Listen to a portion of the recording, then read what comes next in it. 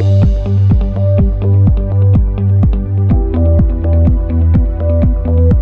ัสดีคุณผู้ฟังครับขอต้อนรับเข้าสู่ Viewpoint Podcast เอพิโซดที่25นะครับคุณอยู่กับผมครับท็อปสัตวัฒน์นะครับจากเอพิโซดก่อนหน้านี้นะครับที่เราคุยกันเกี่ยวกับเรื่องของ Design Your Life นะครับหรือว่าการออกแบบชีวิตของเราเนี่ยนะครับเป็นซีรีส์ที่ยาวมากนะครับในรายการ Viewpoint ของเรานะครับถึง3เอพิโซดทีเดียวนะฮะถ้าใครสนใจก็ลองกลับไปฟังกันได้นะครับหรือลองเอาไปฝึกทำกันดูนะครับเกี่ยวกับเรื่องของเครื่องมือที่จะช่วยทำให้เราทำความเข้าใจตัวของเราในปัจจุบันนะครับว่าเรามีมุมมองเกี่ยวกับชีวิตและงานยังไงนะครับรวมไปถึงเราจะมีวิธีการในการวางแผนชีวิตของเรายังไงบ้างนะครับซึ่งก็ได้คุยกันไปละนะครับยังไงก็ไปฟังย้อนหลังกันได้นะครับแต่ว่าวันนี้นะครับที่เรากลับมาพบกันอีกครั้งนะครับก็จริงๆต้องบอกก่อนว่ารายการ Viewpoint เรานะครับหายไปช่วงหนึ่งใช่ไหมครับจริงๆก็ต้องบอกว่าในชีวิตของผมเองเนี่ยนะครับก็มีเรื่องนะครับเกี่ยวกับการเปลี่ยนแปลงค่อนข้างเยอะมากนะครับช่วงที่ผ่านมาเดี๋ยวไว้คงได้มีโอกาสเล่าให้ฟังกันนะครับมันก็เป็นเรื่องเกี่ยวกับชีวิตของผมเลยล้วนๆนะครับรวมไปถึงนะครับยังได้มีโอกาสนะครับในการเดินทางไปเที่ยวที่ประเทศญี่ปุ่นด้วยนะครับช่วงประมาณกลางเดือนกันยาที่ผ่านมานะครับแล้วก็คิดว่าอยากจะเอากลับมาเล่าสู่กันฟังนะครับทั้งในรายการพอดแคสต์ของเรานะครับรวมไปถึงอาจจะเป็นโพสต์บทความต่างๆใน Facebook Page นะครับก็ถ้ายังไงลองติดตามกันได้นะครับเดี๋ยวจะพยายามเขียนออกมาเรื่อยๆนะครับแต่วันนี้นะครับเราจะมาคุยกันเกี่ยวกับเรื่องของ Comfort Zone นะครับซึ่งผมมองว่า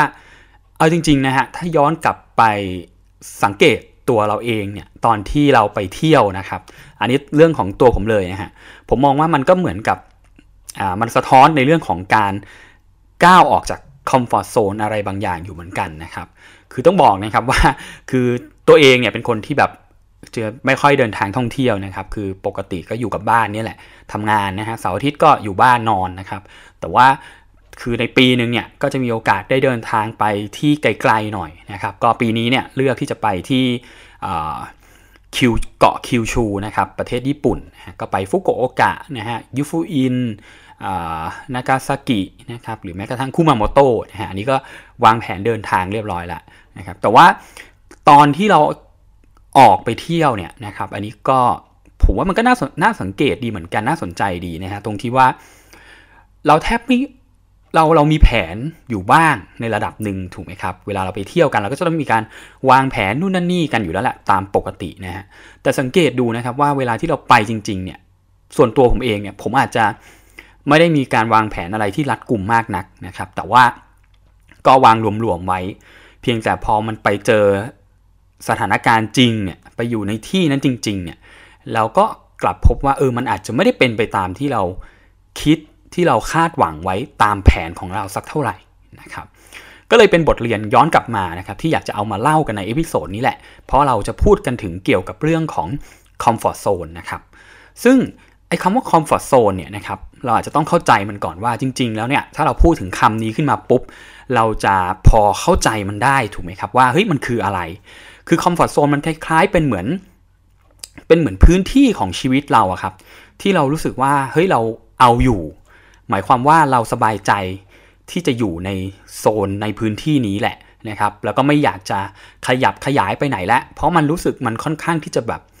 สบายใจครับปลอดภัยรู้สึกมั่นใจมั่นคงที่จะอยู่ในพื้นที่ชีวิตแบบนี้นะครับแต่ขณะเดียวกันนะครับเราก็ต้องมองกันว่าไอ้คอมฟอร์ตโซนเนี่ยความหมายของมันในอีกด้านหนึ่งมันคือกำลังจะบอกเราว่าเฮ้ยเรากำลังอยู่ในจุดที่มันอันตรายที่สุดด้วยเหมือนกันหรือเปล่านะครับเพราะว่าอย่าลืมว่าตัวเราเองหยุดนิ่งแต่โลกรอบๆตัวเรามันไม่ได้หยุดตามมันเดินต่อไปทุกๆวันมันเปลี่ยนแปลงอยู่ตลอดเวลานะฮะเพราะฉะนั้นเนี่ยก็เลยเป็นเรื่องที่น่าสังเกตเหมือนกันว่าถ้าเราเอาแต่ทำอะไรแบบเดิมๆเนาะอยู่แต่ที่เดิมๆคุยกับคนเดิมๆทำในสิ่งที่เราทำได้อยู่แล้วทำด้วยวิธีการแบบเดิมๆซ้ำๆไปเนี่ยมันอาจจะส่งผลร้ายกับชีวิตของเรามากกว่าที่เราจะคิดถึงก็ได้นะครับเพราะฉะนั้นนะครับมันเลยเป็นเรื่องของการก้าวออกไปจาก คอมฟอร์ตโซนของเราเพื่อไปเจอโลกใหม่ๆไปเจอพื้นที่ใหม่ๆที่เราอาจจะได้เรียนรู้นะครับหรือได้บทเรียนอะไรบางอย่างกลับมากับตัวเราด้วยซ้ำนะครับแต่คราวนี้เราก็ต้องเข้าใจก่อนนะครับว่าเฮ้ยแล้วการที่เราจะแบบก้าวออกไปจากคอมฟอร์ตโซนเนี่ยมันมีที่มาอย่างไงบ้างอันนี้เราอาจจะต้องคุยกันก่อนนะฮะการที่เราจะออกจากโซนคอมฟอร์ตของเราไปได้เนี่ยมันอาจจะมาจากการที่เราเลือกที่จะเดินออกไปเองถูกไหมฮะอย่างเช่นตัวผมเองผมไปเที่ยวนะผมก็เลือกที่จะไปของผมเองนะครับหรือว่าอย่างบางครั้งในการทำงานแล้วกันนะครับงานบางอย่างที่เราไม่เคยทำมันมาก่อนเนี่ยครับแล้วถ้ามีคนเสนอโอกาสมาให้เราเนี่ยเราก็เลือกได้ว่าเราจะก้าวออกไปแล้วก็ไปรับผิดชอบงานนั้นหรือเปล่าซึ่งตัวผมเองนี่มีเยอะมากนะฮะยิ่งในชีวิตประจำวันกับองค์กรที่เราทำงานอยู่ตอนนี้โหมันมีงานอะไรหลายๆอย่างมากที่เราแทบจะไม่เคยทำมาก่อนนะแล้วก็ต้องมาทำที่นี่นะฮะเพราะฉะนั้นเนี่ยมันก็เลยค่อนข้างที่จะแบบน่าสนใจนะครับก็คือ 1. การเลือกเดินออกมาด้วยตัวเราเองเนาะอาจจะเป็นเพราะว่าเป้าหมายของเรานะครับอาจจะเป็นเพราะว่าความคาดหวังในชีวิตในสิ่งนั้นๆของเราเนี่ยว่าเราอยากจะพัฒนาตัวเองอยากจะลองทำมันดูเนี่ยมันก็มาจากภายในของเราใช่ไหมครับแต่เหตุผลข้อที่2เนี่ยครับอันนี้น่าสนใจนะครับก็คือว่าบางทีเราไม่ได้อยากจะเดินออกมาครับแต่เราถูกบังคับให้ออกจากคอมฟอร์ตโซนมาเพราะว่าเราไม่สามารถอยู่ต่อไปในพื้นที่นั้นได้อีกแล้วคุณผู้ฟังลองนึกดูนะฮะว่ามีเหตุการณ์แบบนี้ไหมนะครับที่ถูกบังคับให้ต้องออกมาเพราะมันอยู่ต่อไปไม่ได้แล้วในโซนพื้นที่นั้นนะครับถ้าลองเปรียบเทียบกันนะครับในชีวิตผมก็มองว่ามันก็มีเหมือนกันนะอย่างเช่นสมัยตอนที่ทำงานได้ช่วง5ปีแรกๆนะครับก็จะเริ่มรู้สึกแล้วว่าความรู้ที่เราเรียนมาเนาะมันเริ่มจะน้อยลงทุกทีแล้วถ้าลองเทียบกับคนอื่นๆหรือเทียบกับงานที่เราต้องงานใหม่ๆที่เราต้องเจอมันตลอดเวลาเนี่ยก็เลยเหมือนกับว่าโอเคจำเป็นจริงๆที่จะต้องออกไปแล้วก็ไปเรียนต่อใช่ไหมฮะหรือว่าไปฝึกอบรมพัฒนาในเรื่องอื่นๆอะไรแบบนี้นะครับอันนี้ก็คือสถานการณ์มันบังคับเราให้เราต้องออกมาจากโซนตรงนั้นของเรานะครับสิ่งที่มันน่าคิดต่อนะครับก็คือว่าพอหลังจากที่เราออกจากพื้นที่ปลอดภัยหรือพื้นที่สบายของเราแล้วเนี่ยเราเจอกับอะไรบ้างนะครับอย่างหนึ่งเลยนะครับที่ผมเจอกับตัวนะฮะก็คือว่ามันเป็นเหมือนคล้ายๆนะครับถ้าลองเทียบกับตอนที่ไปเที่ยวเนาะเราก็จะพบว่ามันเป็นพื้นที่ที่แบบเราแทบจะไม่เคยเจอเลยมาก่อนใช่ไหมฮะก็คืออย่างประเทศญี่ปุ่นเนี่ยที่เราไปนะครับเราแทบจะแบบไม่รู้จักอะไรเลยเราทำได้ก็คือโอเคอย่างน้อยคือหาข้อมูลมาเบื้องต้นจากเว็บไซต์อะไรต่างๆนะครับทำความเข้าใจเท่าที่เราจะทำได้นะครับแต่พอไปจริงๆนะครับมันอาจจะเจอเหตุการณ์ที่ไม่คาดฝันอย่างที่ผมบอกไปช่วงแรกนะครับเราก็จะมีความกังวลนะอย่างเช่นตอนผมไปเนี่ยผมก็จะมีความกังวลในเรื่องเกี่ยวกับ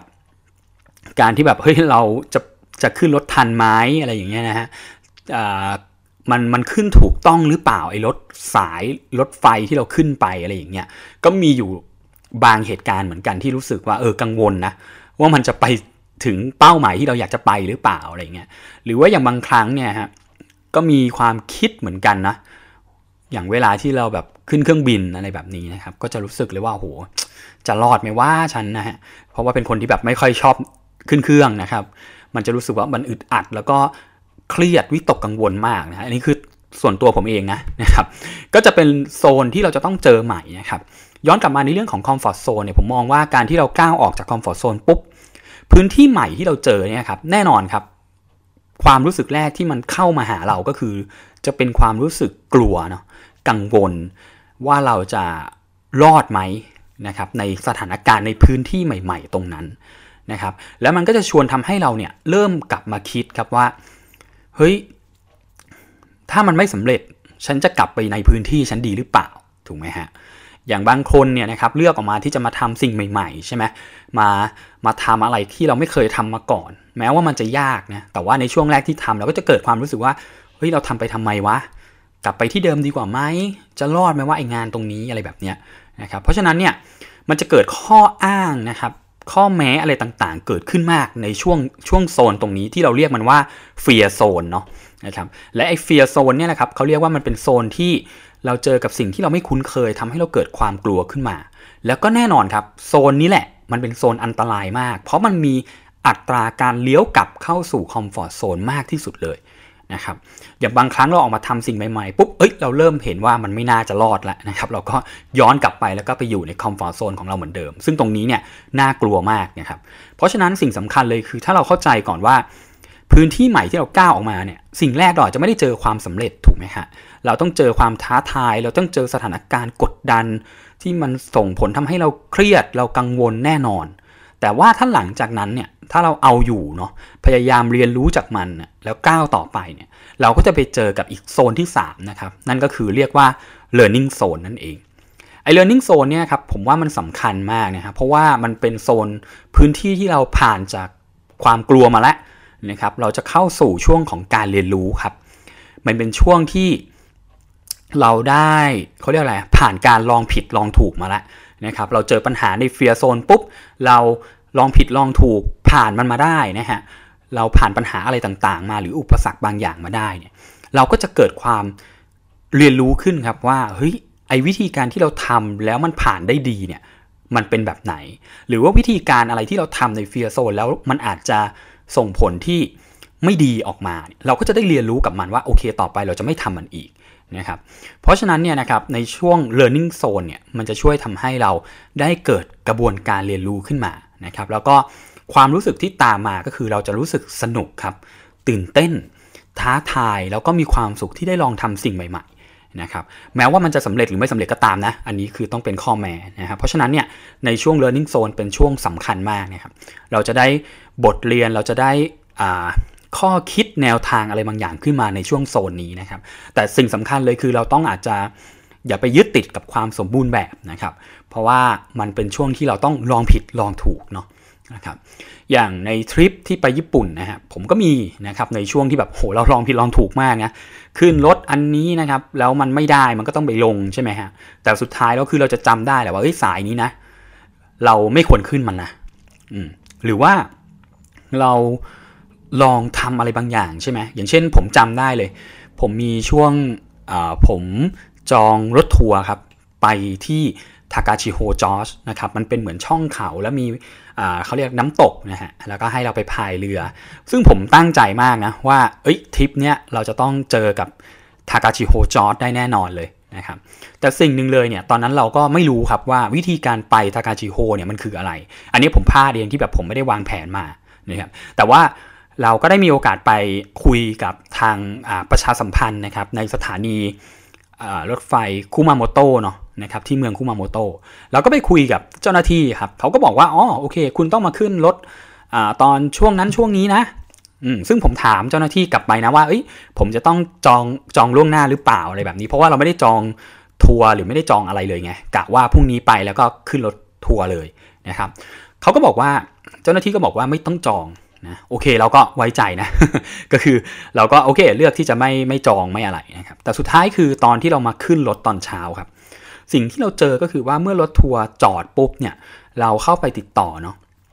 ปรากฏว่าคนขับเขาก็ถามเราว่าเฮ้ยคุณได้มีโอกาสจอง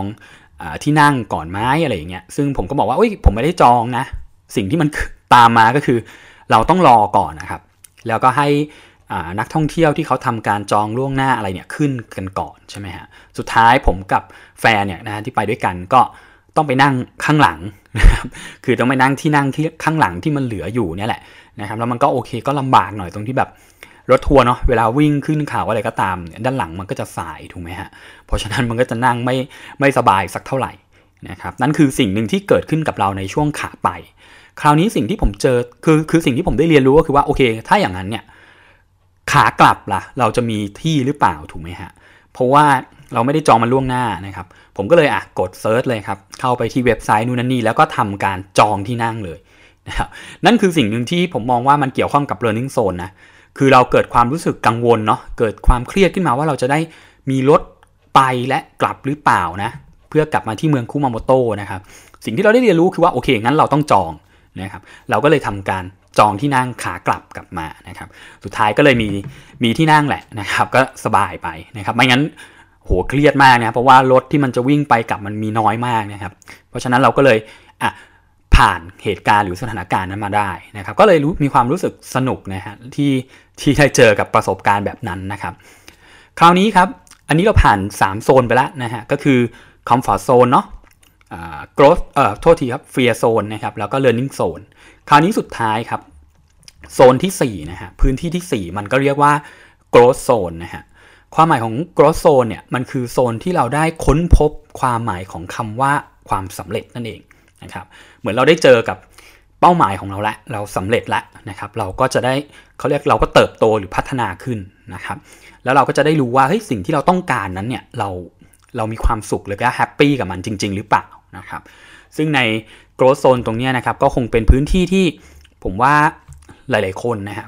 ก็อยากจะไปให้ถึงแหละนะครับในเป้าหมายใหม่ในพื้นที่ใหม่ของเรานะครับเพราะฉะนั้นเนี่ยผมว่าสิ่งสำคัญเลยนะฮะมันอยู่ที่ก้าวแรกของเรามากกว่าว่าตอนที่เราก้าวออกจากคอมฟอร์ตโซนมาเนี่ยแล้วเรามีความกล้ามีความมั่นใจมากน้อยแค่ไหนนะฮะหรือเราเลือกด้วยตัวเราเองว่าเราจะก้าวออกมาหรือเปล่าอันนี้มันขึ้นอยู่กับเราเลยนะครับเพราะฉะนั้นนะครับอันนี้ผมมองว่าเป็นสิ่งหนึ่งเลยที่ผมว่ามันอยู่ในชีวิตเรานะฮะไม่ว่าเราจะใช้ชีวิตปกติของเรานะครับหรือไม่ว่าเราจะทำงานนะครับผมว่าสิ่งเนี้ยไอ้4โซนเนี้ยมันอยู่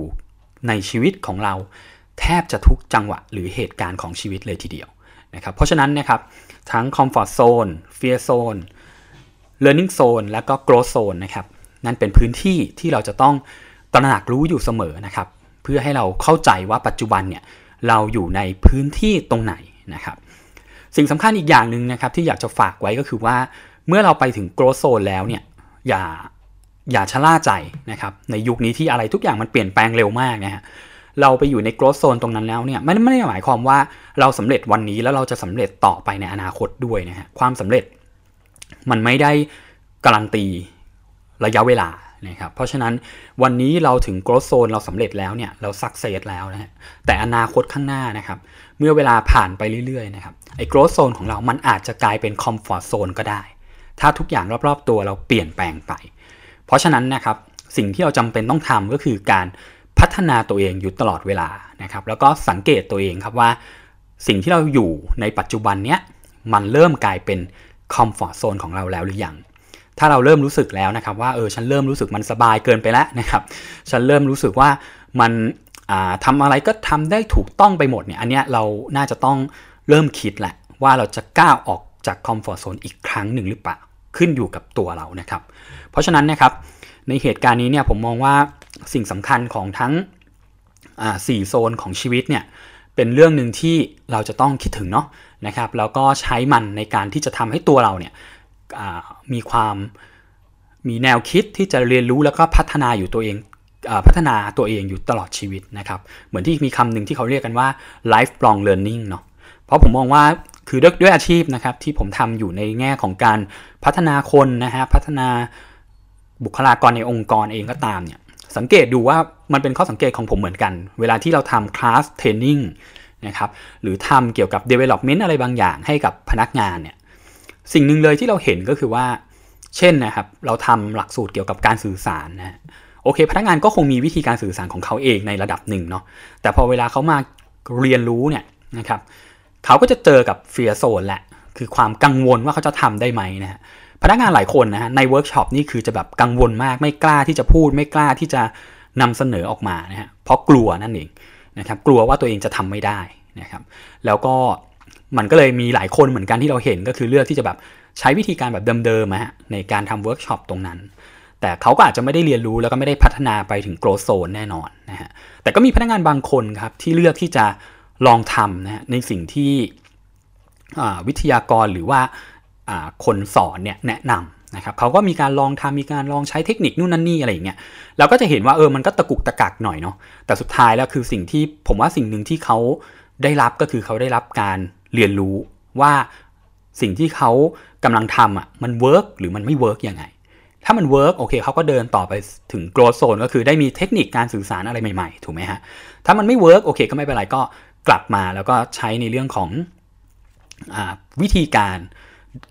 ที่มันเวิร์กของตัวเขาเหมือนเดิมก็ได้นะครับซึ่งอันนี้ผมว่ามันเป็น กระบวนการเรียนรู้นะครับของคนเราแหละที่เกิดขึ้นนะครับทั้งในชีวิตแล้วก็ในการทำงานของเรานะครับยังไงวันนี้ก็ฝากเรื่องของพื้นที่ชีวิตทั้ง4พื้นที่ไว้ด้วยละกันนะฮะ Comfort Zone Fear Zone Learning Zone และ Growth Zone นะครับอย่าลืมนะครับคนเราไม่ได้หยุดนิ่งอยู่กับที่นะครับถ้าเราหยุดอยู่กับที่1วันเนี่ยคนรอบๆตัวเราหรือโลกคงแซงหน้าเราไปแล้วนะครับแล้วก็ความสำเร็จในปัจจุบันเนี้ยที่มันพาเรามาถึงตอนนี้เนี่ยมันไม่ได้การันตีนะครับว่ามันจะพาเราไปสำเร็จต่อไปในอนาคตนะครับเพราะฉะนั้นเลือกที่จะเรียนรู้แล้วก็พัฒนาตัวเองอยู่ตลอดเวลานะครับสำหรับวันนี้นะครับ Viewpoint เอพิโซดนี้อาจจะพูดเยอะไปหน่อยนะทั้งสลับไปมาทั้งเรื่องของเนื้อหาที่เราคุยกันนะฮะแล้วก็เรื่องของท่องเที่ยวของผมเนาะแต่ยังไงก็ตามนะครับคิดว่ามันน่าจะเชื่อมโยงแล้วก็น่าจะสะท้อนให้เห็นอะไรบางอย่างกันได้เนาะหวังว่ามันจะมีประโยชน์นะครับกับคุณผู้ฟังแล้วกันนะครับแล้วก็ถ้าถูกใจนะครับก็ฝากกดไลค์กดแชร์เอพิโซดนี้กันด้วยละกันนะครับแล้วเดี๋ยวเรากลับมาพบกันในเอพิโซดต่อไปเช่นเคยนะครับสำหรับวันนี้สวัสดีครับ